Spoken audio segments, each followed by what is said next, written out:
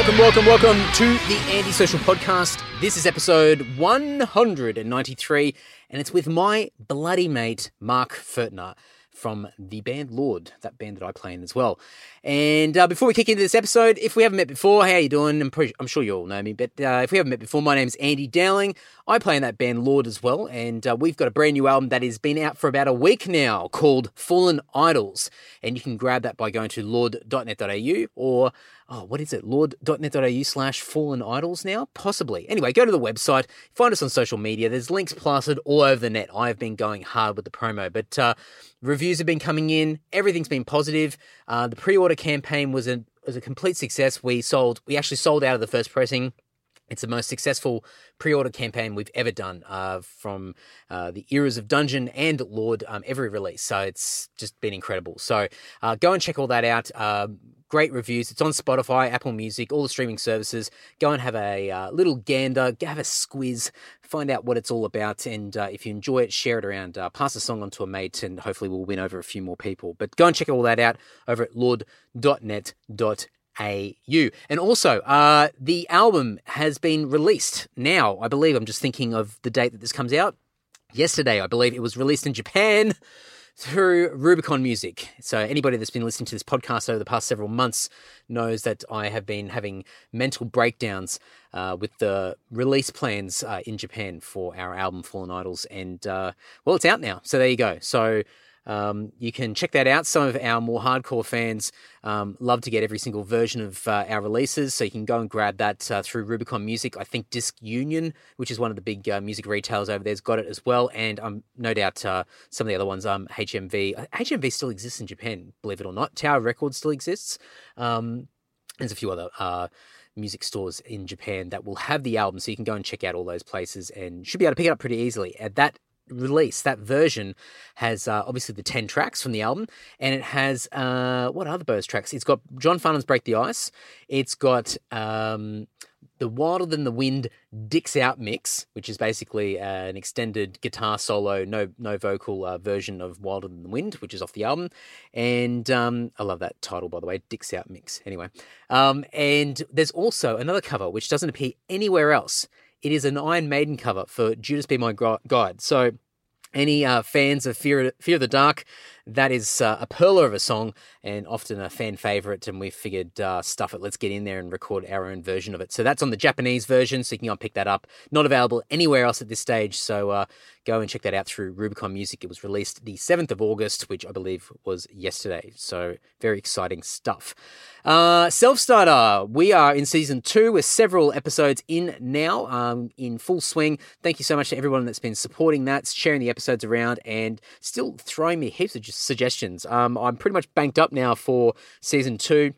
I haven't made a decision on Season 3. I think if Season 3 happens, it's going to be second half of next year, but I'm going to weigh up what my plate looks like by the end of this year. So Self-Starter is well and truly underway for Season 2. Season 1's still out, so you can go and check all that out as well. But it's all about self-employment, small business and freelancing, and it's just a way to show people what it's like to be self-employed. And hopefully for people that are already self-employed and have their own business or are a freelancer, it shares best practices. It gives you some reassurance that there's other people out there going through the same types of challenges, and you can learn a lot and hopefully improve what you're doing. But it also acts as a bit of inspiration for people that want to do it but haven't quite taken that first step as well. So lots of great case studies, lots of stories from lots of different industries and people. It's not music. There are music related topics in there, but a lot of it is retail, working from home, lots of different industries, stuff out there. So go and check all that out. Selfstarter.com.au. You can search for Self-Starter in your podcast player as well. Should be everywhere. And hope you enjoy it. It's the shout-out time. Every week I thank some freaking legend, some champion, some good person who supports this podcast. And it could be anything from a guest recommendation, a bit of social media love, right up to buying some merchandise, a t-shirt, a patch, the USB pass, which has got the first 100 episodes of the podcast over at andysocial.net on the online store. Plug. It could be shouting me a beer via the PayPal button over at andysocial.net. Whatever it is, it helps. It keeps this whole thing fueled. keeps me motivated, keeps this podcast going. Each and every week I'm putting up these episodes. It's great. So thank you so much to everyone that supports. And every week I pick one person, add them to the list of shout outs, people that I need to thank, and just give a little bit of gratitude back to them. So this week's shout out is for a previous guest of the podcast, episode 171, I believe, Sean Ferrugia. Sean is the frontman of Melbourne thrash metal band In Malice's Wake. And the reason why Sean is getting a shout out on this podcast is that I'm playing catch up here. He sent me a message yonks ago, and I'm churning through this list slowly. But Sean sent a message ages ago, and I'm going to read it out. But just this really cool thing, it's amazing what a message can do. So just super cool, and definitely worthy of talking about it on the podcast. So Sean wrote, "Hey mate, just dropping in to say cheers for the work you are doing. I've been listening to back episodes nonstop for the last few weeks, and your positivity and cool interviews really give me a boost most mornings. Always walk away with a bit of wisdom or new perspective on something. My nearly 2-year-old little boy is saying, listen to Andy on the podcast in the back seat now. Haha, cheers mate." That's awesome. Listen to me on the podcast. There you go. How cool. So Sean is an absolute legend. The guys are in the studio at the moment putting final touches on their upcoming album, The Blindness of Faith. If you love thrash metal, definitely give In Malice's Wake a shot. They are just incredible. Some of the best sort of thrash in this country. And I'm really looking forward to supporting them as their new album drops at some stage in the near future. Sean's a really talented guy, not only the frontman for In Malice's Wake, but he's also an artist. He's done artwork for previous album covers for In Malice's Wake, and he's doing the newest album artwork as well, which I've seen a little preview mock-up of, and looks really, really cool. So I'm excited to see how that's going to translate. I think he's doing an oil painting, so very inspired Nick Keller-esque, if you're listening to previous episodes of the podcast. And if you listen to the episode with Sean, he talks about a lot of this. So if you want to get a really cool backstory as you get ready for the new In Malice's Wake album, that episode is really, really cool. It gives you a lot of a great narrative to sort of wrap around this album that's going to be coming out from them soon. So massive thank you, Sean. Appreciate it. I'm so glad that you're continuing to listen to the podcast and loving it and putting up with my voice. And it just means a hell of a lot to me, and especially for somebody who's been in the game for so many years, somebody that I respect immensely. It's just super cool to get little messages like that. It's just some great feedback. So shoot me a message and I'm going to find some fun stuff to send out to you in the post. I'm sure I'll find some really cool stuff laying around. So thank you so much, Sean. Really appreciate it. Now, I'm going to try and wrap this up really quickly. If you go to andysocial.net/buy stuff, that is the portal page to all of my e-commerce platforms, not only the Andy Social podcast and Lord, but Dominus Records, where we've got all of our collective side projects, whether it be Serenity Defiled, Black and Angel, FromBeyond. Obviously the podcast is there. We've got Mork and Andy stuff there as well. So if you want to, I don't know. Anyway, go and check that out. I did a cover of Bark at the Moon by Ozzy called Mork at the Moon, so you can check that out. A lot of effort put into that one, so have a look. And I think there's a t-shirt there as well. Anyway, sorry, I digress. There's also links to my eBay store, which has an eclectic mix of all sorts of odds and ends. Some of Jess's old clothes, my clothes, music memorabilia, knick-knacky stuff. So if you're looking for weird ideas for gifts and stuff like that, or maybe, I don't know, just go and check it all out. Heaps of stuff over there constantly being added to, and Discogs as well. I've got 1,800 plus CDs, records, cassettes, DVDs, all ranging from metal to rock to punk to pop to jazz to blues and everything else in between. So you can go over there and check it out. If you hear, or if you're going to go and buy anything from any of these platforms and you are listening to me crap on about this right now, add a little message in with your order just to say that you heard me crapping on about all this in the podcast, and I'll include some extra goodies in with your order as well. So I really appreciate it. Now, a few little thank yous before I wrap up this section. Patrick from Lutenbach in Germany, Anud from Agen in France. I'm sure there's a better way of pronouncing that. Jim from Stockholm in Sweden. David from East Lakes in New South Wales. Again, freaking hell, David, man. Thank you so much. You're buying 3/4 of my music collection. Nathan from Lismore Heights in New South Wales. Again, a legend. And Nathan has been buying heaps of stuff, so I really appreciate the support. Mick from Townsville in Queensland. Tony from Mount Laurel in New Jersey. Spit that one out, Andy. In the US of A. And, Tejas from Arnhem in the Netherlands as well. So thank you very much, folks. Really appreciate it. And as always, folks, if you hear me crapping on about this stuff, please include a little note with your order to say that you heard me waffling on, and I'll include some extra goodies in the mail with your order as well. So thank you very much. andysocial.net/buystuff. This week's episode 193 is with my mate, Mark Furtner. I've known Mark for, I don't know how many years, but he's my best mate. He was my best man at my wedding a few years back. He is my bandmate in Lord as well. So guitarist in Lord, he's been with us. He's the newest permanent member of the band. And he joined in, 2007 or 2008 or something like that? Anyway, it's been a long time. So he's been part of the band. He's been a heavy contributor to the band. He wrote a large chunk of our new album, Fallen Idols, with Tim. He's just an incredible musician and person, and I caught up with him. I've been trying to twist his arm for, actually I was going to say months, but it's been years. I've kept bringing it up with him, and he's like, oh, yeah, we'll get around to it, blah, blah, blah. And we'd be somewhere, he's like, nah, I want to do it when I'm in the right headspace, and blah, blah, blah, and like just ultra serious about it. And we finally made it happen. So I went out to his place. We sat down and had a chinwag. He was signing a few copies of Fallen Idols. So I had to go there anyway. And we had a chat and spoke about a whole bunch of different things. Just went all over the shop. Spoke about his weightlifting, his health, not drinking anymore. He's been sober for quite a few years now. And his love of ESP guitars and a bunch of other stuff. So we just went all over the shop, just shot the shit for about an hour. And I've got to say, Mark shot me a message afterwards and said that he wouldn't mind doing more of these. So I don't know, folks. You'll have to let me know. So what's the verdict after this episode? If you liked it, then go and harass Mark. Tell him that you want to hear more from him. So we'll work something out. I've got a few ideas. I've got to get Tim and Mark back on quite more often in the future. And a lot of great feedback from Tim's episode as well, like really, really good feedback. So, we'll see what happens. So anyway, enough of me. I'm going to put all the links to Mark's social media pages in the show notes over at andysocial.net. Should be able to click through it on your podcast player. Also, you can check out our band, Lord, by going to lord.net.au. The new album, Fallen Idols, is out, so you can go and check all that out. And hope you enjoy it. So here we are. Here's my best mate, Mark Furtner.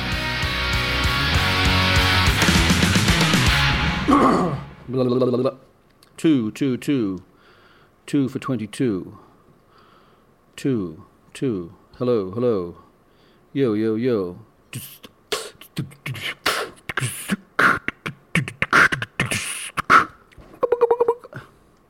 Well, I started recording now, so I've got some samples for later. Motherfucker. Sample this, you're a cunt. All right, you ready? All right. Hey, I was thinking when I was coming in today, because you just signed a bunch of booklets for the new album, and I did a little drop-off earlier in the week. And given your house is like Fort Knox with your security cameras and everything, I thought, I wonder if your neighbours think there's drug deals going on with your house. Like just these little packages getting dropped off, roller door comes up. Well, given the bloke across the road is how do I put this? Affiliated with particular members of motorcycling community, yeah. I think they're a little more interested in what he's doing than what I might be doing. So what's happening here is child's play compared to what's potentially happening across the road. I'm not of a concern to the authorities. That's right. I think maybe everyone's well versed in if it's not happening under my roof, then it's none of my business. So just steer clear. That's why I keep the doors and windows closed at all times. Just that's why I got the cameras out there. Just watch what's going on the TV. Oh yeah, you've actually got them up. Oh, well, my main reason for doing that was because I have a gym set up in the garage. Yeah. And the doors are closed. I'm not going to train with people walking by or anything. And the music's on and it's loud, and I might want to see if someone's at the door, and I don't necessarily hear the doorbell. So I've got a monitor in the garage as well that I just keep an eye on in case someone's here to answer the door, or if it might be someone that just want to completely fucking ignore. If it's Mormons or someone, I know just to... Shout out to all the Mormons that listen to this podcast. If it's them, I know to turn the music up. So, I mean, most normal people would probably just wait for a bang on the garage door or something like that. But you've decided, well, now let's install a fairly elaborate security system with some monitors. So you can just, you know, it didn't initially plan to be elaborate, even though it's now like 8 cameras and a microphone and a DVR or an NVR system, and it's linked to the bedroom, the lounge room, and the garage. But this is my piece of land. I own this shit, and if I want to know who's at the door before I go opening it. You know, that's just how I am. And if might be someone that I'm not interested in talking to, and if I can see who it is, yeah, I'm not going to open the door. Just like when I saw you approaching today, I thought, fuck, do I really want to? No, I better let him in. Well, I mean, I feel like an idiot coming up to the front door thinking, do I have to press this doorbell or not? Because you probably already know I'm there. So that doorbell's probably useless. It is, but it looks nice at night because it's got a little light on it and stuff. Oh, okay, fair enough. There's little extras. But I mean, obviously this is a podcast, so people are just listening in. But we're just sitting at your table and just turned around and you've got this like large flat screen TV and it's split up into 4 screens. So you've got at least 4 cameras there that are shining on different parts. There are more around the back, but they're the only ones I'm interested in seeing. So you can rotate between all of them? Can do, yeah. But that's, if anyone's approaching, they're going to be coming from one of those. So. Do you just ever sit there just when you're bored and just decide just to flick between the cameras and just see what's going on? But it's been good because I've had problems with like what appears to be rummaging down the side of the back and the side of the house because there's like pebbles. Yeah. You can see that something or someone's been in there, and I can refer back to the footage and see that it's just a cat that's gone skits and bolting down, chasing a fucking lizard or something. So you roll through the footage, and like trying to look for any motion that's happened in the camera. Yeah, well, it's got night vision and stuff on Oh, it, so really? I can see what's going on. It's next level. Do you think that you're a pretty intense kind of guy? Because I think you're quite quirky. And it makes you interesting. I mean, fuck, it's better than being just this normal, fucking ordinary, boring person. But do you think you're kind of an intense personality? Oh, some people may take that, but I call it character. I don't know. I just do what I do. I just can feel those things interest me. So I kind of, I mean, like, I want to know more about my surroundings than maybe I should just fucking relax a bit. If I hear a fucking noise outside or something, I'll be curious. I'm not going to think someone's breaking in, but oh, what's that? And I've got monitors up. I can have a look and just see what's good to know. I mean, we've got this really annoying sensor light out the front of our house, and you know we've got hedges and everything. So you know, if it's a windy night or something, or you've got spiders that are sort of throwing their webs across, and I'm trying to change the sensitivity of it, but it just comes on all the time. And when we first sort of moved in, you know, every time that light came on, I just instantly thought it was somebody. And then after a while, you just give up. So it sort of defeats the purpose of what a sensor light is, because now I don't even pay attention to the sensor light. So it could actually be somebody in the front yard, but now I'm like, oh, whatever. So it's obviously just the sensor light playing up or being too sensitive. Yeah, that's the whereas you can analyse it a bit further. Well, yeah, that's the double-edged sword of the old sensor light. You go to rely on it, put it there for a purpose, and then it just becomes a nuisance, and everyone just fucking ignores it.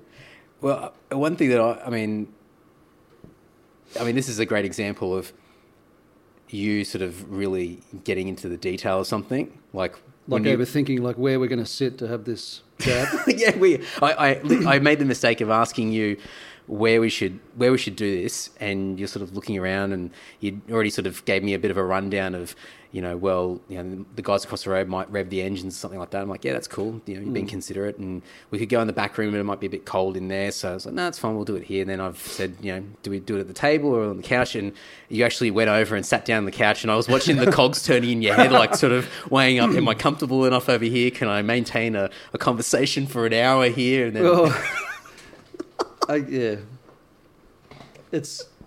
I started thinking about the guy and his motorbikes and stuff, and I thought, well, maybe if we're a few metres back this way, that might be a little less. Oh, it's all right. It's attention to detail, I think. I think you've got, Well, some people call it crazy or insanity, yeah.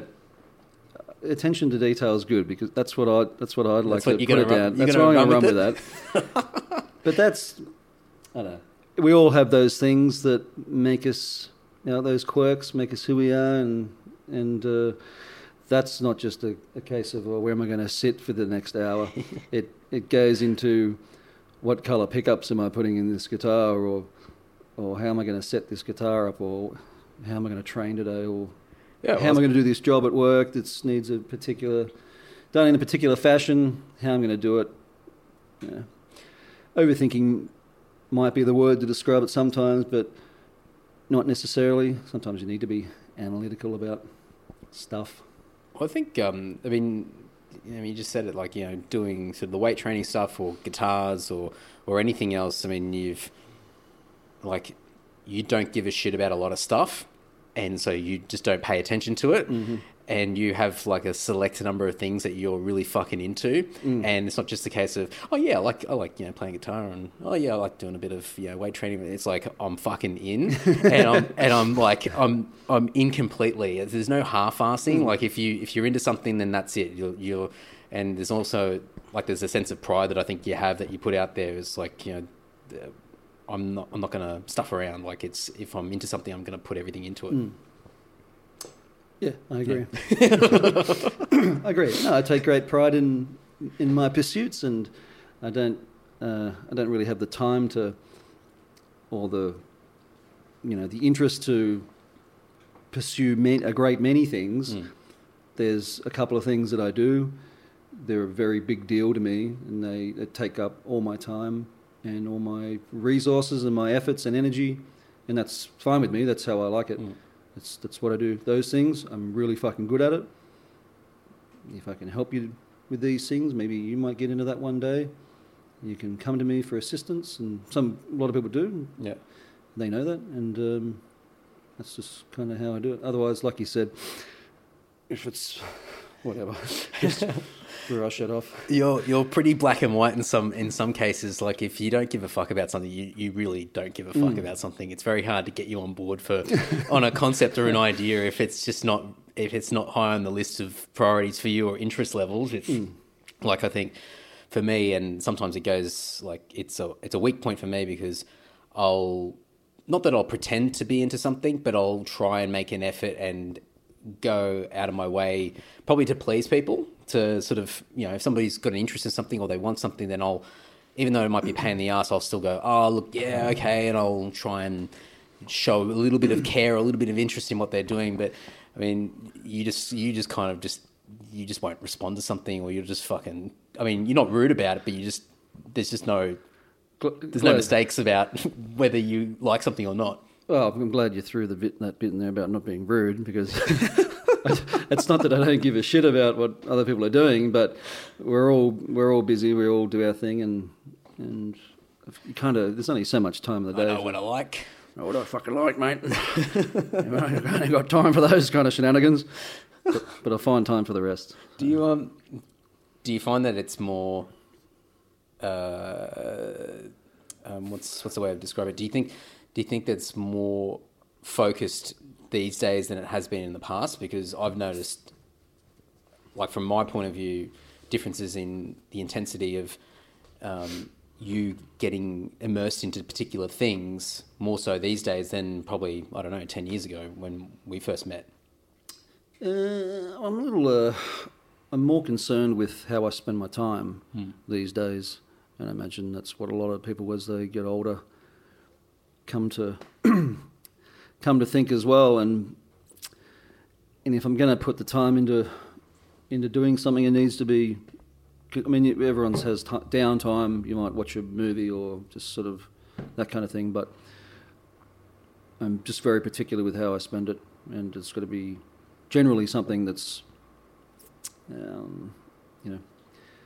is productive and satisfying and completes those parts of the old Furtner puzzle that I need to feel like I'm doing something with my life and having fun with it. And I think when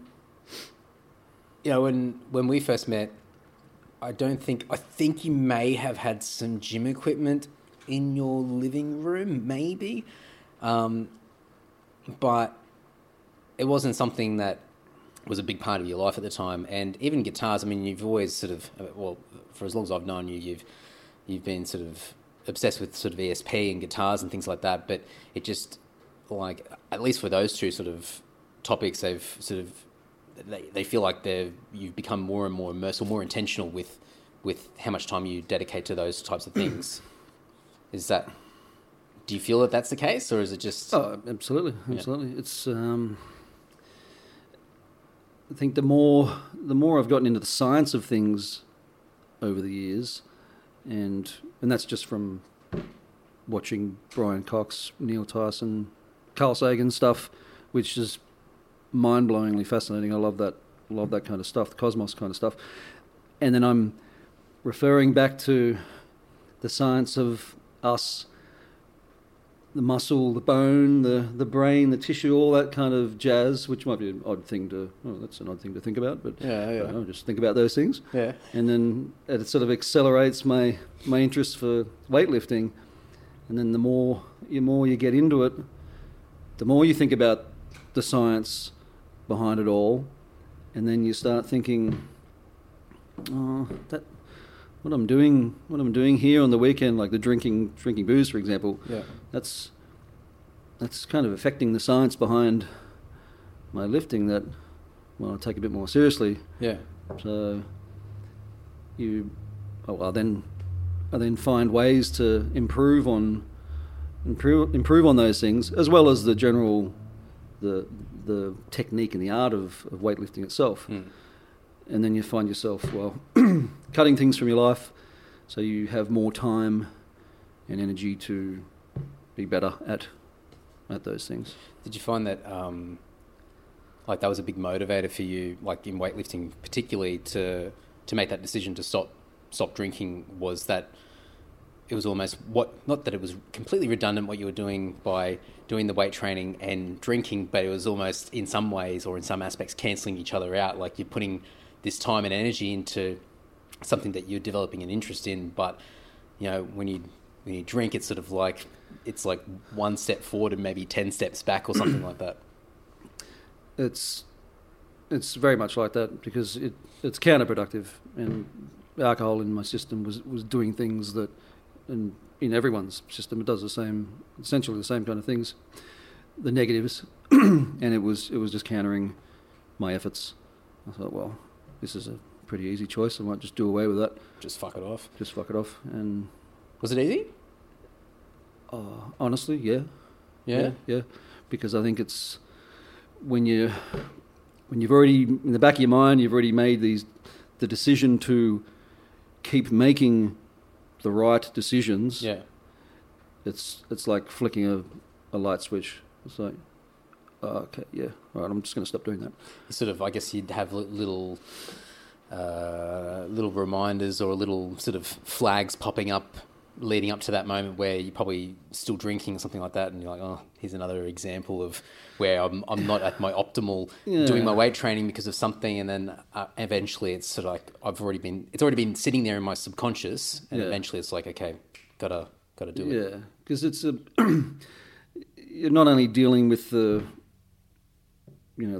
expenditure, the financial expenditure for participating in that activity, but you're paying for it the next day, and I know that there's going to be a day wasted where I might be lying on the couch just trying to feel better when I could be hitting the iron or playing guitar or doing something that I really want to do. So I was just sick of wasting my time. It's a big thing because, or at least from my point of view, because people still think that you drink.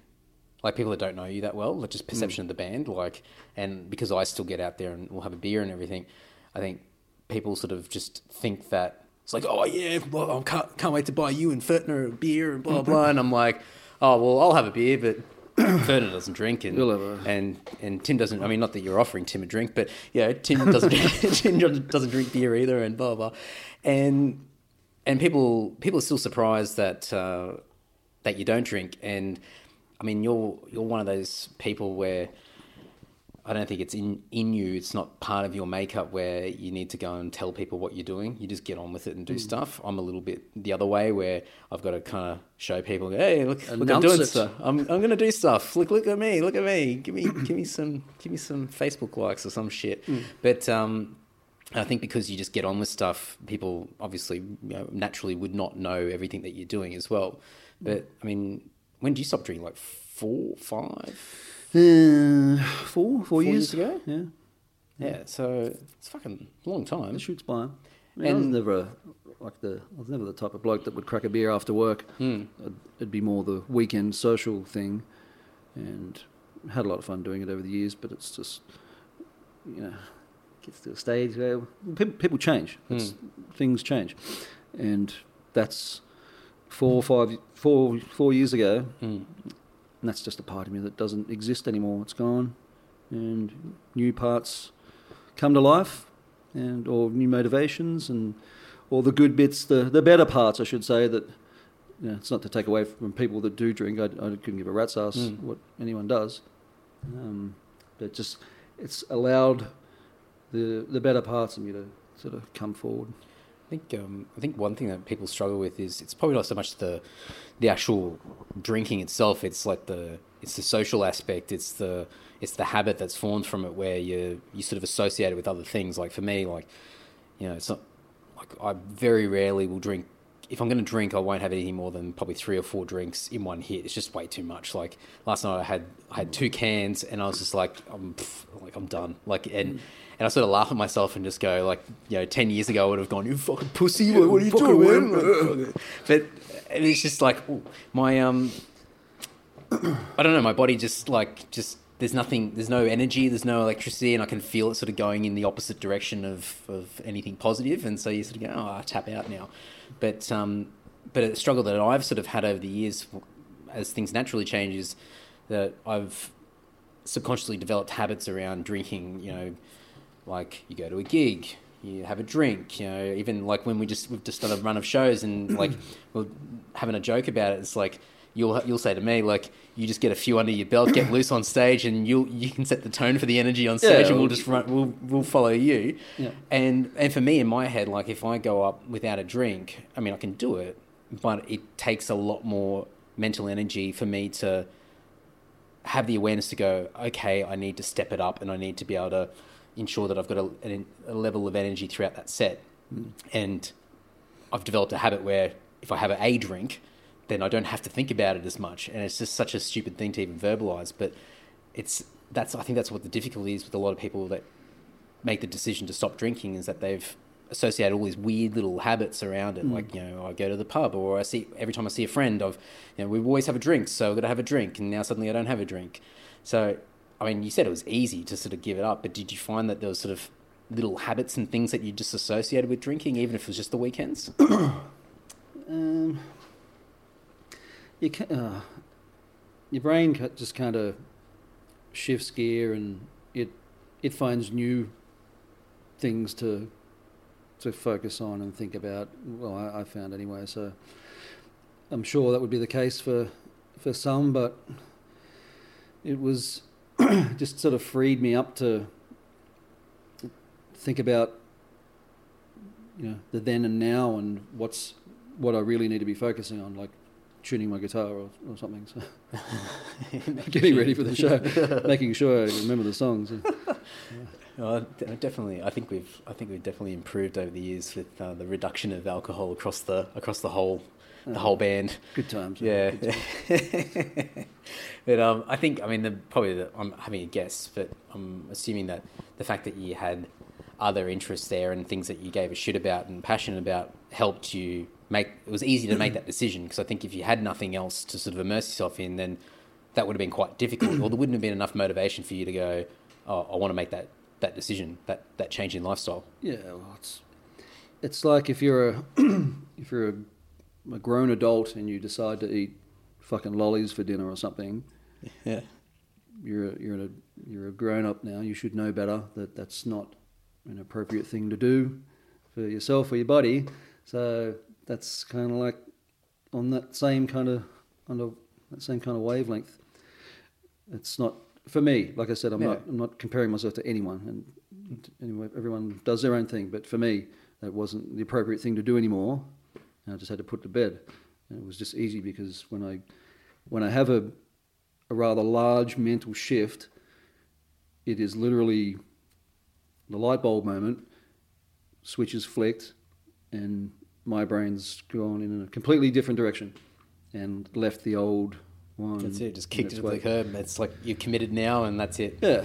No turning back. No second guessing. Yeah. Yeah. And I think that works for me. Yeah. It may not work for everyone, but it works for me. And that's because I like to focus and just refocus, and I need that daily goal, long-term goals, of course. The daily ones are essentially long-term ones anyway, but when they're broken down into the daily goals, that's really driving, I find. It's really, really drives me. Yeah, I think I've certainly got the the vibe from you over the years that you like a bit of structure. You know, like to know what's going on. Well, no fucking about. I guess that's you inherit things from parents or whatever that kind of comes down through the family tree. I think I got a bit of that old-fashioned kind of thing in me that sort of does that, it works for me. So. Oh, I mean, sometimes the discipline of just being consistent, you know, it doesn't have to be like when you talk about sort of structure or schedule or routine or anything like that, doesn't mean that it's automatically exactly the same thing every single day. It's a level of just showing up every day of some form of consistency, because, you know, that's the same with a diet or eating food and doing weight training. You've got to have a baseline and go from there. People roll their eyes when they hear those words, and I can imagine it anyway. But it's not all like that, because when you're enjoying it, it's literally nothing like that at all. When you're enjoying it, that's exactly the push that gets me to do what I want and need to do. So I welcome it. I love that. I love that.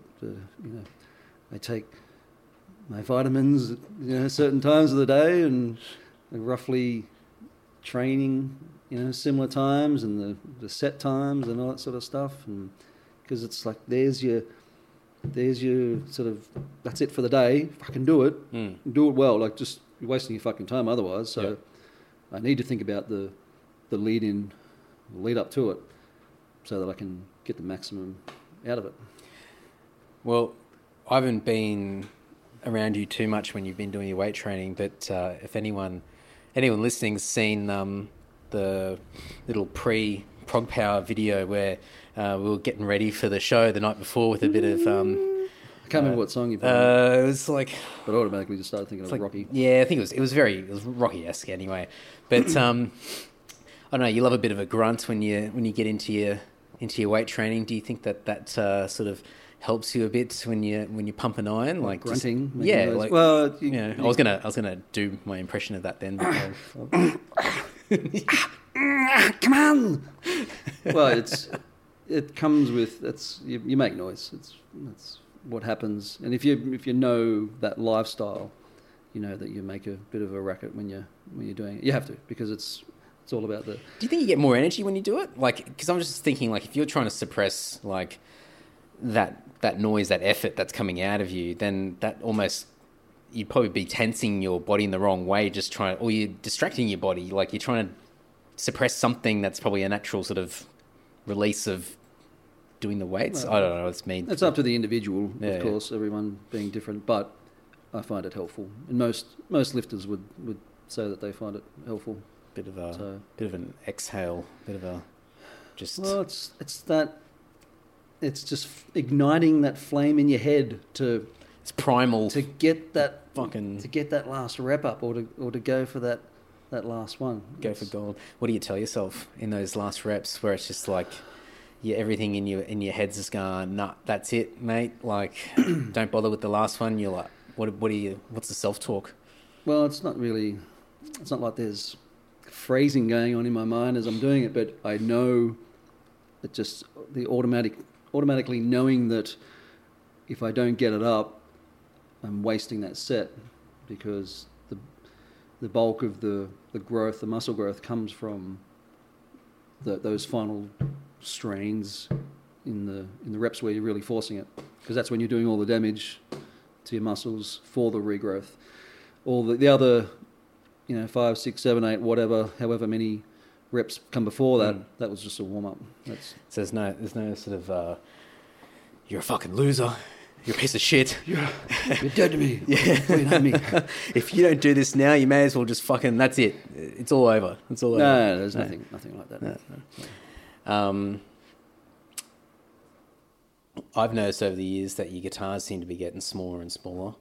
You've whether you're deliberately just buying smaller scaled guitars or whether you're increasing in size, I don't know. But I've certainly noticed that the ratio, the proportion, has changed slightly over the years. Well, that's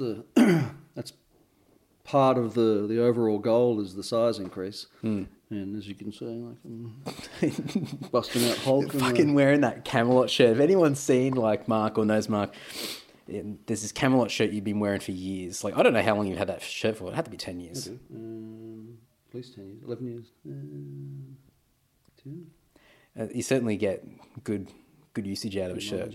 Yeah. But now, I don't know if it's a combination of you just hulking your shirt or a bit of moth action, a bit of combo. Fucking moths. My cupboard. But it's still good. It's managing to stay on your body, so I guess it's still got a little bit of life.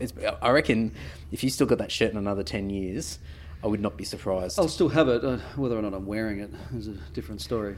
But I think that these holes just from, because I've worn it so much, it's just been washed a fucking gazillion times. And it's just copped the beating. Well, yeah, I think you moved away from some of your. Oh, well, maybe not. I think you had track pants that just had these gaping holes in them from years ago. Like, I think you were also, I don't know, you were wearing them around the house or something like that. And yeah. Well, see, I've matured a bit since then. Oh, okay, all right.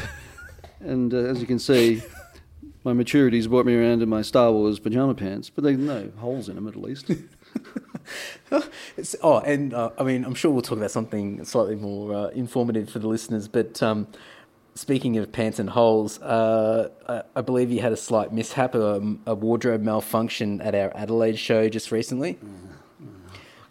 Those are new pants too. They were pretty new pants. I only had them for a couple of months. But what was the first song we played? It was Footsteps. And that, I think, was the very first power stance I just sort of lunge into. And I obviously didn't hear it. It was too fucking loud, but I just felt it. Just straight up the guts. And like, oh, fucking God. Like, it not happened in the last song or something. So I was trying to show Shane. He was off to the side. I sort of wander over, get his attention, and just point at my crutch. And at first he was kind of like, had that look on his face. What do you want me to look at your dick for, mate? Just play your show. And I think he finally, he looks over and he cottoned on, as if to say, "Oh, suck shit." I mean, I didn't know until you told me afterwards, but it was a fucking big hole. Oh, it was fucking massive. It just spanned from like right at the front all the way to the fucking back. There's only the guitar was just covering it. So if you had the guitar in front of you, probably no one would have seen it. Oh, I think a few people would have caught it. Maybe not immediately in front of me, but took it off to the side. Would have seen it. I'm surprised that you had a second pair there ready to go. I'm impressed. But as you said, you've because of the gains going on here, mate. I've had to bring a larger pair of stage pants so I can move in them because my general ones are a bit small and I can't play, move around on stage in them. They just feel really tight and it feels awkward, and I can't sort of kneel down or do the power stance. Were you compromising on your power stances after that first tear? Well, I was. Were you like a little bit sort of self-conscious after that? It threw me off a little for a song or two, and then there was not much I could do about it. I was there, so just get on with the show and just keep doing it. So. I've got a pair of jeans that I've been wearing on stage for the past few years. I mean, we haven't been doing a lot of shows over the past few years, but there's a hole underneath the arse of one side, and then there's a hole sort of inside the crotch, and I've got fucking peg legs anyway, so it doesn't really matter too much, but I'm just waiting for just one stupid thing where I'm just going to have a few too many beers on stage and then think I'm, I don't know, the Karate Kid again and start trying to do a fly kick or something and just lose them. Just lose them completely. Yeah. They're pretty close. And then everyone will see your Spider-Man undies. Yes, they shall. What do you think is the most prized guitar in your collection? I don't know if I could really answer that because they're all like children. They're all my babies, mate. Don't want to show favoritism. Yeah. Well, what's your favorite at the moment? Probably the MX that I recently picked up. That's that Explorer, yeah? Yeah. So that's only because it's the latest one, and it's not to say it'll lose favour with me or anything, but I'm just particularly fond of it because it's a different shape and it's a completely different guitar from what I normally play, which is a Super Strat ESPs. So it's been nice playing something out of the ordinary for me, very ordinary for some other people that are used to, not having a Floyd and 22 frets and that kind of thing. But for me, it's like I might as well be playing an acoustic or something. It's that sort of that different. Yeah. When was the last time that you owned a guitar that wasn't an ESP? Because you're a pretty fucking ESP obsessed individual. I mean, have you loyal to the bitter end? But when was the last time you owned a guitar that wasn't an ESP, and how long ago was it? I'll probably just ask that question twice. Well, it was a long fucking time ago. I did own I had a Washburn Dime Bolt signed by Dimebag, and I had that back in the 90s, and I think I'd sold that a long time ago now. And otherwise it would be when I was a teenager and kind of just putting the feelers out and playing some different brands, trying to get an idea of what I liked or what looked cool and that kind of thing. So the last non-ESP guitar was, 2 decades ago. So. And you got that, hang on, I've got to go off on a tangent. You got this guitar, this Washburn signed by Dime. Was that like at an in-store or something like that, or? Yeah, it was the afternoon of the Great Southern Trendkill tour in Sydney Entertainment Centre. And the people that I'd bought the guitar from arranged that I could be sort of VIP for a meet and greet that Dime was doing that afternoon. Oh, wow. And it was fucking amazing. Oh, so you bought the guitar like brand new? Or was it sort of yeah, brand new. And so they just had some sort of in or affiliation with... Because they had something to do with it. I can't remember. It was a fucking long time ago. Yeah, right. They got me on some little VIP list, and I was quite young. I was still in high school. And I remember walking down, or bussing it in with this fucking huge case, and it was fucking heavy too. And I was walking down Parramatta Road to the guitar store, wherever it was, whatever it was, I can't remember. And there was a fucking massive queue of people waiting their turn, and someone sort of motioned for me to recognise me. Might have been the guy from the shop. Recognised me to come in, and I'm walking past all these people that are just fucking scowling at me like, oh, fucking get in line. VIP. What are you doing coming in front of me? Who do you think you are? All those flannel shirts. Yeah. Well, you fuck off, cunt. I was probably wearing one Get to the too. back. Yeah. And then I strolled on in, and Big Val was, if anyone's seen the Pantera home videos, Big Val was there, being big and Val, and I had my Kodak fucking camera. Oh, a little disposable or something?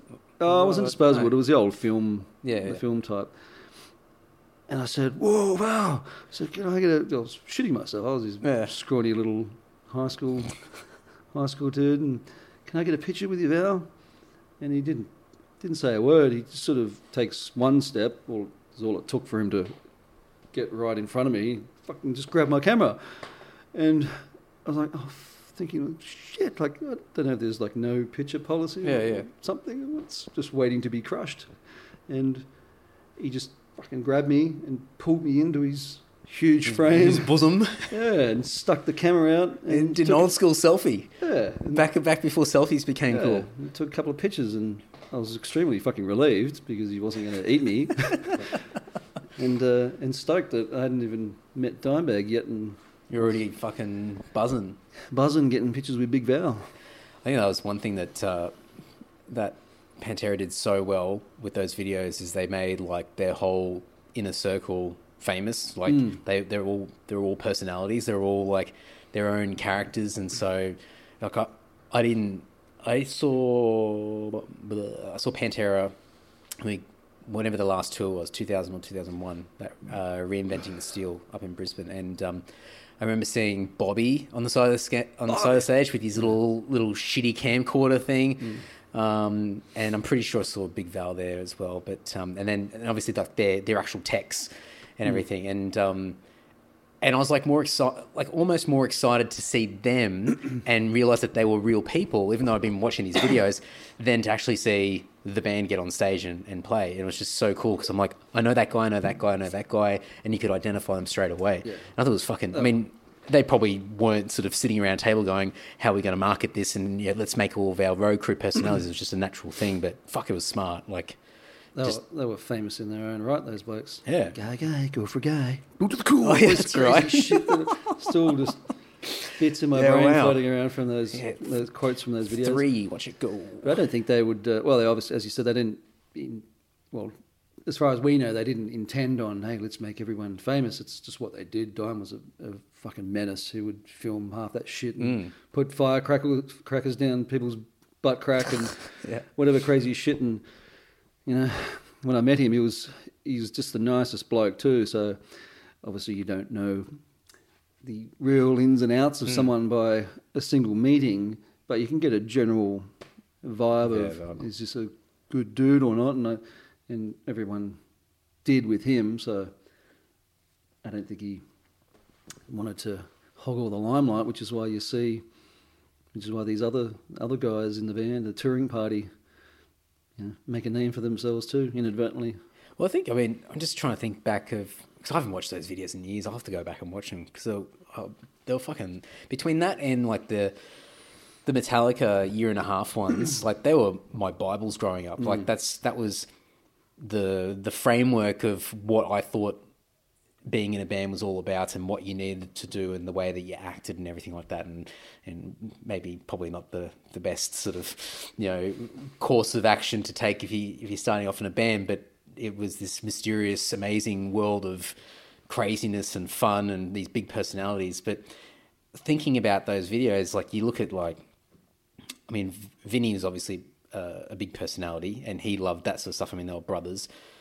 But even Phil wasn't sort of overly in a lot of the stuff. He was, but he wasn't sort of as intense as the Abbott brothers. And Rex was sort of... He was there and he was sort of getting into stuff, but nothing to the intensity of those guys. So it was almost like a case of Dime sort of saying, like, all the guys in the band aren't going to all be at my level, so I'll get the rest of my crew and I'll share it out and make that circle wider than just the 4 of us. I'll actually get like everybody, so the band's going to be 10, 15 people instead of just 4. Yeah. But those taglines, like so many catchphrases and in jokes and like stuff that doesn't even make sense, but became like a fucking catchphrase. It's just insane, like how much of that still lingers. Particularly the stuff that makes no sense, because that's the funniest. Yeah. And then, I mean, no doubt, like, I mean, I can only imagine the punishes that he would have got, doing things like that, like an in-store where he's signing stuff and whatever, and you'd have like guys coming up and like trying to get in on a personal joke, thinking that they know all about it, and Dime's like, okay, cool story, bro. Like, I don't think you understand what this joke's all about. And the guy's like, yeah, I know, man. Like, I know you really well. So, yeah, I reckon he would get so many he would have got so many punishes over the years. Well, if it bothered him, he hit it well. Getting back to what you were asking about, the guitars, it was... Yeah, so I haven't owned anything other than an ESP in well over 2 decades, and it was actually the catalogue of there was a place called Venue Music in Sydney, that I would frequent, probably because they're the only shop that would stock ESPs, and they were split floor shop, amps and guitars and more guitars and all that sort of shit. And they had catalogues that they would send out in the mail, and there was a picture I saw of Hammett promoting his KH2, and it was just sitting on this right angle, not a right angle, a particular angle, and I thought, what the fuck is that? That looks fucking unreal. And what's that? Is that his black Strat one? Yeah, it's his Mirage black one. Yeah, the reverse stock, and this was of a few years of looking out what's out there and what do I like basically when you're a kid in school, and then that kind of tripped off the passion for these things, because I hadn't seen one like that before, and I would just go into venue music and just to look at these ESPs they had up on the wall, and can I maybe they knew I wasn't going to fucking buy that. Oh, I'm interested. Hey, I'm interested in that guitar up there. I'm gonna have to have a little strum if you don't mind. This scrawny young guy. Did you have an undercut as well at the time? Oh, fuck, probably. And after going in there for quite a long time, the bloke, I think his name was Robert, who owned and ran the place, he gave me this ESP shirt that's obviously just stuff they get for promotion, and I remember it was like 10 sizes too big for me, and I still have it. It fits me quite well now, but back then it looked like I was wearing a bed sheet, and it was fucking amazing. This amazing shirt, the ESP embroidered logo on it and stuff. So, but that's that kind of kicked things off, and then I would have sold everything else soon after. But come 2004, I think it was, I rang Shane at B Music because I was after a particular M2 in a particular colour, and I'd rung around Sydney and fucking everywhere trying to find one. People didn't, I know, they didn't seem to know ESP particularly well, and I would explain things, and I'm not the one selling this stuff. I'm just the fanboy who wants to part with my money, and no one understood it until I got hold of Shane one day, and he did. I'm like, fucking, who's this guy? Hurrah! Finally, someone knows what I'm talking about, even knows a few things more than me, because I thought I knew quite a bit about it. Probably do. I'm sure I do. But it was quite a breath of fresh air when I spoke to Shane, because he could actually give me the information I needed and help me do stuff, and source colours and source parts and source models and all that kind of thing. But by that stage, had you already had an ESP or an LTD or something? Yeah, had something. But then it was a few years into it when I'm really just going ape for it, and it's all I had and all I wanted. What was the first ESP model that you had? I had an LTD M300 or M3000 or something. But the first proper ESP was I think it was the KH2. Oh, really? So it was a nice first one to have. So I wasn't I was a bedroom warrior, but I was fairly competent. I was thought myself worthy of owning it.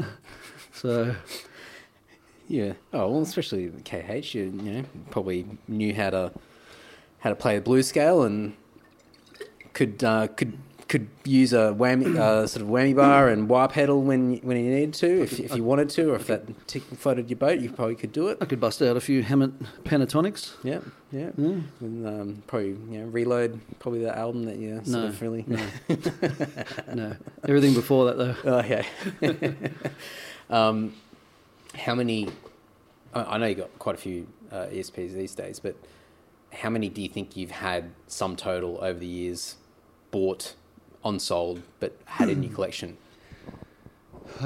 Not really much of a seller, so it wouldn't be too different from what I've got now. So I can't count them all on two hands, but got a few. Got quite a few, but not really a seller. So the stuff I'm really into is the stuff that's hard to get, really rare, often expensive, and once you get it, you don't let it go. So, I mean, you told me a few sort of things about you, like trying to source guitars or find guitars, and like there's this. It's like anything now. I mean, the internet's fucking amazing with finding these little niche communities, but like from what you told me, like there's these communities of people that are just as obsessed, and in some cases probably more obsessed with ESP than you are, as far as knowing all the little nuances and changes that have happened over the past several decades with the brand. You know, I mean, so that the guitar you were talking about earlier, that latest one that you got, I think, what did you tell me it was like limited production as well, and it's from like sort of early 90s? The MX, it was a custom order only throughout 90s, so they weren't just churned out of the factory and just made and shipped off. So they're only made to order only. Yeah. And via a custom shop. Yeah. So not just your run of the mill kind of production line. But obviously Hetfield quite coveted because it was Hetfield's spec. So everyone wants what the big guys have. And particularly when it's custom shop quality, and you really need to play these guitars to understand and appreciate custom shop craftsmanship as opposed to just production line, general production line stuff, which is often really good, but there's a big difference. And anyone that says, "Oh, my production line yada yada model is just as good as this," well, they don't know what they're talking about. They've never played it. But because if you fucking jog on, mate, it's fucking hit the road. It's like comparing a Ferrari to a fucking VW Beetle or something from 1950 or whenever the hell they made. Yeah, you can't compare it. It's... I mean, how many of those would they have made? Like, because obviously custom shops, like, one at a time, and it's sort of, I know a lot of ESP is handcrafted, but it would have been short supply. No, I don't think anyone really knows how many were made. It's don't know how good their records are. Don't know, which adds to the desire to own these things, because you don't really know how many were made. People would assume a lot, probably quite a few, and then over the years, quite a few would be lost in house fires or stolen and not recovered or whatever. So that just limits the numbers even more. Destroyed, shitty stickers placed all over them, and just fucking neglected. That's a good thing about it. I mean, it's like anything you collect. The longer you hold on to it, in a lot of cases, the higher end value it has, because people are just fucking hopeless with looking after shit. Like, most people are pretty bad. Like, even if you keep something at home and you don't touch it, it still runs a risk of being attacked by the elements or dust and shit like that. And so people just generally can't take care of things. So that's why the older things get, then the more desirable they are if they're found in good nick. So, but I think you had to paint that one, didn't you? It was exactly as you just described. Someone had mistreated it horribly, but not beyond the point of repair or anything. So got it for peanuts. Had it sent to ESP in Japan, and they looked after it. Just strip it back, just to bare mahogany again. Look over it, tweak some things, respray it, and then everything that went back on it, bar the truss rod cover, which is a highly coveted little bit of kit, particularly because it's the sort of the Gibson style lawsuit one, as it's called. So that's the only original piece that went back on, and now it's essentially a brand new 90s MX, which command a lot of dollars if you were to sell it. Yeah. And a lot of people really, really fucking want. So why didn't you just go and like take the guitar like out to, I don't know, Campbelltown, and just like get someone to paint it there and just chuck a coat of paint on it? Why'd you send it to Japan? Like, Well, it'd be a bit of a waste of time. Like, remember we talked about if you're going to do it, and if we're going to do it, I'm all in. I'm going to do it properly, and that's why I went to the best people, best people for the job. So Makoto, president of ESP Japan, very kindly looks after these things. It has done a few times for me, not just on this one occasion, but a bunch of times he's received guitars for work or paint job, and looked after it. And I think he appreciates the fact that there are people out there like me who want to preserve these guitars and who essentially live for these guitars. It's not just guitar, I want to play it. It's great. It's that brand as well. Like they make literally the best equipment for me and a lot of people, and the brand comes into the love of guitar. Yeah. So it's not just the guitar thing. So he's very kindly looked after me a bunch of times. I can't thank him enough. And when you know that he's getting emails or phone calls from Metallica representatives or fucking Slayer or whoever about an order that they've got in, or, you know, hey man, when are we going to get our next shipment of M2s come in for the band? We go on tour. I like that American accent. It's really good. Right? And then a moment, like, you know, and then later on that day he'll be talking to, you know, a bum like me in this little averagely known Aussie band and doing me favours of the same calibre. It's really, really good people. I can't thank them or praise them enough for not only the way they do their work, which is mind-blowingly, it's exceptional. It's really, really good work, but the way they treat their artists and people on their roster, it's commendable, because you're not made to feel like average Joe. You feel like you're just as appreciated and valued as James Hetfield or fucking whoever else. You know, you're not a nobody. It's pretty. I mean, we've been really fucking lucky over the years with those guys in Japan, and you know, those first few times going over there, and you know, going to the factories and going to, you know, their different sites in, whether it be Tokyo or Nagoya or whatever, and just, I mean, it's probably a cultural thing as well, but like obviously super polite, and as you said, like the respect level, regardless of who the fuck you are, is pretty cool. And to be able to walk through and see how they operate, and to watch them sort of handcraft these guitars, and then also to walk past and see that, you know, they're doing a custom shop order for one of the guys in Slayer, or, you know, there's some Metallica guitars just sitting there ready to be shipped out or whatever, and they're not like just carbon copies of Metallica's guitars, they're actually for Metallica. And you sort of just sit there and go, what the fuck are we doing here? But it's like, it's incredible. And yeah, Makoto's like been ridiculously generous with us over the years. And like even last year when I went over there for a few days, and then you seized the opportunity and gave me a fucking guitar body, I think I really started to understand, I guess, not only the dedication that those guys have in Japan, but I think the dedication that you've got to really not half-assing the way that you approach these guitars. Because like for people to sort of get an understanding, Mark gives me a body of a guitar. I can't remember what it is. You can tell me in a sec. And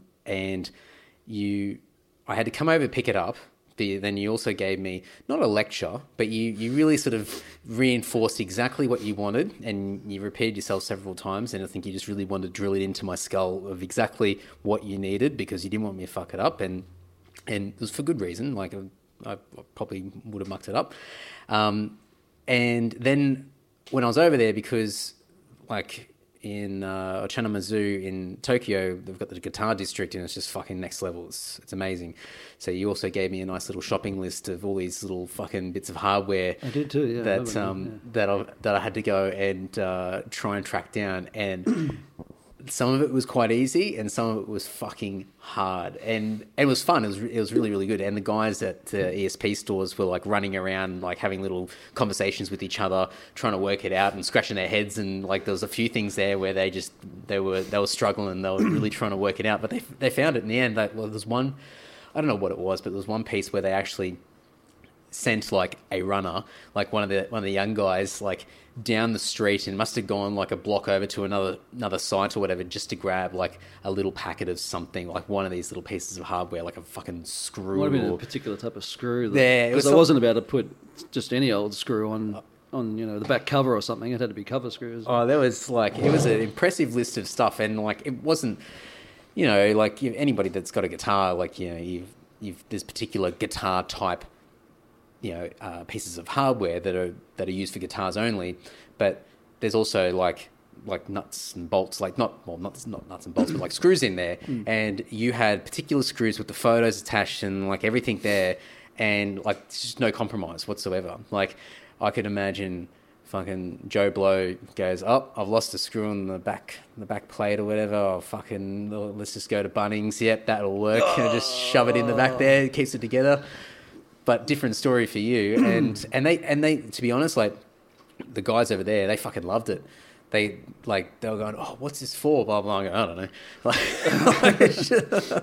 they were like, oh, yes. They said something like, oh, so, you're very particular. They had a different word for that, but they were basically saying how fucking particular these things were, and they were almost laughing at how like anal it was, and like, well, here we are. So yeah, it's my mate. Yeah. What guitar was that for? That was an M2 Deluxe. Yeah, it was, I think it was a late '90s M2 Deluxe DX, and it just needed new paint. So I bought that in Japan on online auction with the help of someone, probably Maru. And it was quite well looked after. It was in really good shape, but the paint just looked like it'd been sunburnt or something funky environmentally that affected it. But easy work for the custom shop. So they tore that down and put a nice dressing of pearl white back over it. And I rebuilt it with all brand new and very particular screws and all that sort of stuff. And now it's a fine machine to look at and play. So I had so you gave me that body, so you'd taken the neck off and everything, so and all the hardware, so everything was out, just the body itself, and wrapped up in bubble wrap. And so then I had a little suitcase, so I put that neatly in there and wrapped it up with 50 million layers and everything. So I was ultra paranoid that fuck. I mean, even though it was going to be repainted, I just fucking I'm not taking any risks here. And then Makoto was like just an absolute legend, and invited, because I went over with some friends. So actually I should, so Turner, Lammy, Craig, Jerry, Andrew Craig, been on the podcast. Oh fuck, did I miss anyone? Oh fucking, oh well, suck shit for that person I missed. I don't think I haven't missed anyone. Anyway, so Makoto invited us out to the factory. I let him know that I was going to come, and so I carried this little guitar in an Enviro bag with bubble wrap around it on the train. Went out to the factory, and then he came and picked us up and drove to the factory there, and I'm standing there with him. I go, look, this is what he wants, blah blah blah, and he basically just said, I know. Like, he's already told me, and I'm like, oh, fuck, all right. And here I'm, like, trying to, like, I had it written down on my phone to make sure that I got everything right. And he's like, no, yeah, he basically said, yeah, like, you don't need to waste your breath. Like, I already know. I'm like, oh, okay. Well, I probably emailed him and sent him pictures. Overcompensated everything. Just you didn't want to just take any risks here. Just cover all bases. Explain it to him in English, but then I'll make up some images and use the translator, and I'll copy Japanese text onto the images. Just on the off chance that the builder or someone doing something might be unsure. Just want to cover all those bases. Just overthinking it as well. Just want it to be dead on right. So. Well, I left it there with him, and it was good to catch up with Makoto, and then eventually, I guess, the guy shipped it back to you, and he got it back and did a good job. Some money on shipping, so thank you. Oh, my pleasure. And and I brought you back a little shopping bag of Oh yeah, $500 worth of parts or fucking something. hardware and everything. And I think even Jerry, I think I think sort of planning to go to Japan. He was sort of in his mind going to buy a guitar anyway. But I think he got swept up in the ESP fever because we went to the factory. It was like one of the first days we went to the factory, and then after that we went to Uchinamazu, and I think he was just like, he had ESP in his eyes, and he's ready to go, and he dropped some good coin on a guitar, and lugged that one back home. So it was actually quite amusing to see Jerry lugging a guitar that was, I mean, he's not a big guy, and that guitar was almost the size of him in the case, and him trying to navigate Tokyo subways and a train and everything, and I wasn't going to help him. Fuck that. I think if you stand the guitar up lengthways, it's actually taller than Jerry. Sorry, Jerry. I love you, Jerry. Anyway, fuck. Well, I'm going to pick all these Fallen Idols booklets off your table, and I'm going to get into the car and go down to Timothy's house and get him to pen his autograph on some of these, and then I'll start shipping them out to people. Sounds good. Shipping them all over the world. It's been pretty good. Lots of people are going to hopefully enjoy the album. I hope so. Good stuff. All right, that's enough. Okay. All right. Thanks for your time. Nice talking to you. Yeah, likewise. If you want to reach out to Mark and, I don't know, talk about how he eats a carton of eggs a day or lifts weights or whatever, you can go over to the show notes over at andysocial.net, and I'll have all of Mark's social media handles there. You can just search for Mark Furtner. He's on Instagram and Facebook. He's got a Twitter account. Actually, go and check out Mark's Twitter account. He's going to fucking hate me saying this. He made a Twitter account about, 10 years ago or something like that, and he just used it to put really bad rap lyrics in there that he made up. And I think most of them are about shitting. So go and check that out. I don't think he's used the account in probably about 10 years anyway, but you can go and follow him on there, and maybe he might be inclined or motivated to get on there and delete a bunch of tweets. I don't know. But go and check Mark out on all the socials. I'll have links in the show notes. And of course, lord.net.au will have lots of info on Mark and our new album, Fallen Idols, and everything to do with the band and everything that he's been a part of over the past several years. Also, Mark's album, FromBeyond album, is on Bandcamp, on the Dominus Records web store, so you can go check that out. And he's got another album in the works. It's done. We're just waiting patiently for him to release it. So go and hassle him about that as well. So go and reach out to him. Let him know what you thought of the episode. Tell him that you want to hear more of him on the podcast, and tell him to release the new From Beyond album as well. So lots of call to actions there for Mark. Anyway, now a few things before we wrap it up. Lord, here we are, a week into the new release. Things going really well. I am recording this a little bit in advance, not too much. It is past release date. I think it's the 2nd of August, so maybe a week. Yeah. So anyway, well, look, I'll tell you what's happening right now. I'll talk a week in the past. 2 days ago, we released the album, and it has been going ridiculously well. Pre-orders, we sold out by release date. They are completely gone. I'm in the process of packaging up all the final orders. Yes, I've been packaging up every single freaking order. There's been hundreds of them, and I've been sending them out all over the world. So if you got one from us, it was from me. I've packed all those things, so you'll probably understand why there's trading cards of Mark in there and all sorts of other weird and wonderful things.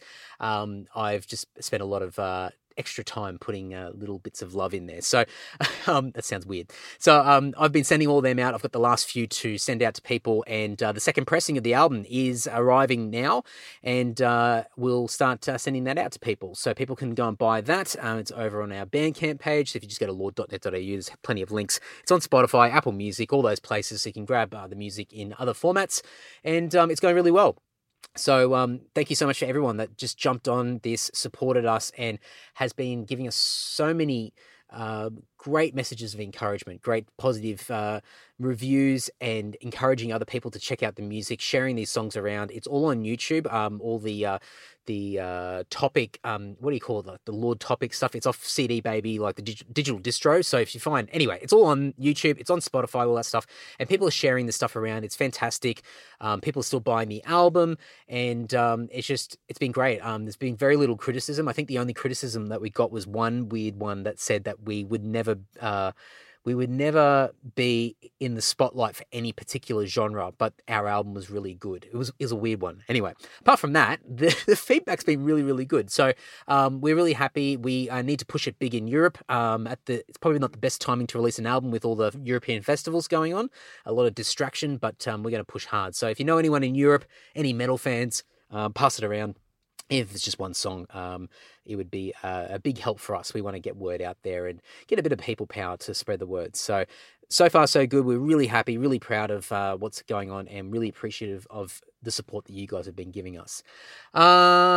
Self-starter, we are in full swing. I think by the time this episode comes out, what episode will be out? Episode 35 maybe, or 36? I can't remember. But it's coming soon. Thank you so much for all the ones that, all the support that you guys have been giving for the episodes that have been out so far for season 2. And we're going to run this right up until the end of December. And then I'll make a judgment call as to what I do after that. But it's been really great. People have been sharing those around and recommending them to lots of different people. I've been getting lots of great suggestions for people to join the Self-Starter podcast.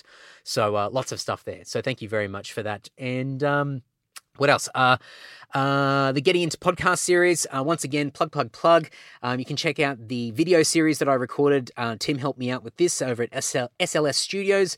The 11-part video series is on Facebook, on my Facebook page, in the video section, or it's on YouTube. Just search for my name on any of those platforms, or search for Getting Into Podcasts, and there's an 11-part series, 2-minute or so videos, all bite-sized, very basic stuff, and it just gives you a little bit of a taste of what to consider when starting your own podcast. And the whole purpose of this is to encourage as many people to start their own podcasts as possible. I want you guys to get out there and start your own shows, and I'm happy to help, and I want to be a part of it, and just get more and more people to have their own voice, share their ideas, their opinions, even if they're shit opinions, don't care. I want people out there to express themselves, and even if it's just a bit of entertainment and a bit of fun. The more people out there, I think it's a really healthy thing to do. It's been really amazing for me. It's been a big self-development tool, and I think more people need to get out there and do their own podcasts. So go and check out those video series. If you've got any questions, let me know. If you go to andydowling.net or andysocial.net, there'll be a pop-up window to join my mailing list. There's also a tab on my Facebook page to join the mailing list. If you sign up for that, you'll get a PDF download, which is about, I think it's about 17 or 18 pages. Let's just say 20. And they are more detailed notes from the podcast series, plus some additional content around Antisocial, Self-Starter, and Lord as well. So a bunch of stuff in there. It's just a little bit of an introduction into me and my world. And I will eventually, when I pull my finger out, start doing monthly newsletters that will cover things from all my little different pockets, different things I'm involved with. And I also want to start offering things to people, little exclusive deals, discounts, giveaways, stuff that people that are only on the mailing list will be able to get. So I'm going to work on that. I've got a lot of ideas. I've got too many ideas, if anything. It's probably a problem I have. But I just need to get it all up and running. So sign up, stay tuned. You won't be getting harassed in your mailbox anytime soon, because I've got a lot of other priorities, but the mailing list will come, and that's the gist of where it's all going to go. So go and check all that out. I think that's enough. I have no idea who's next week, because I did bulk record, but then, look, I'm working on another project. And I can't help myself. I know. I think a few of you guys know what it is, because I've spilt the beans at some of these shows on the tour. But a really exciting thing that's going to help promote Fallen Idols, and I really want to announce it, but I'm not going to do it yet because I haven't quite finished it. So I don't know who's coming next week. I did bulk record, but I haven't quite worked this out. I've sort of, I'm a bit disjointed. So stay tuned.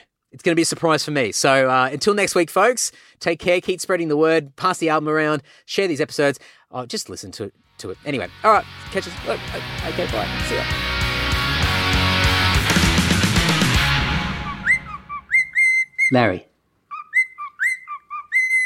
Larry, please.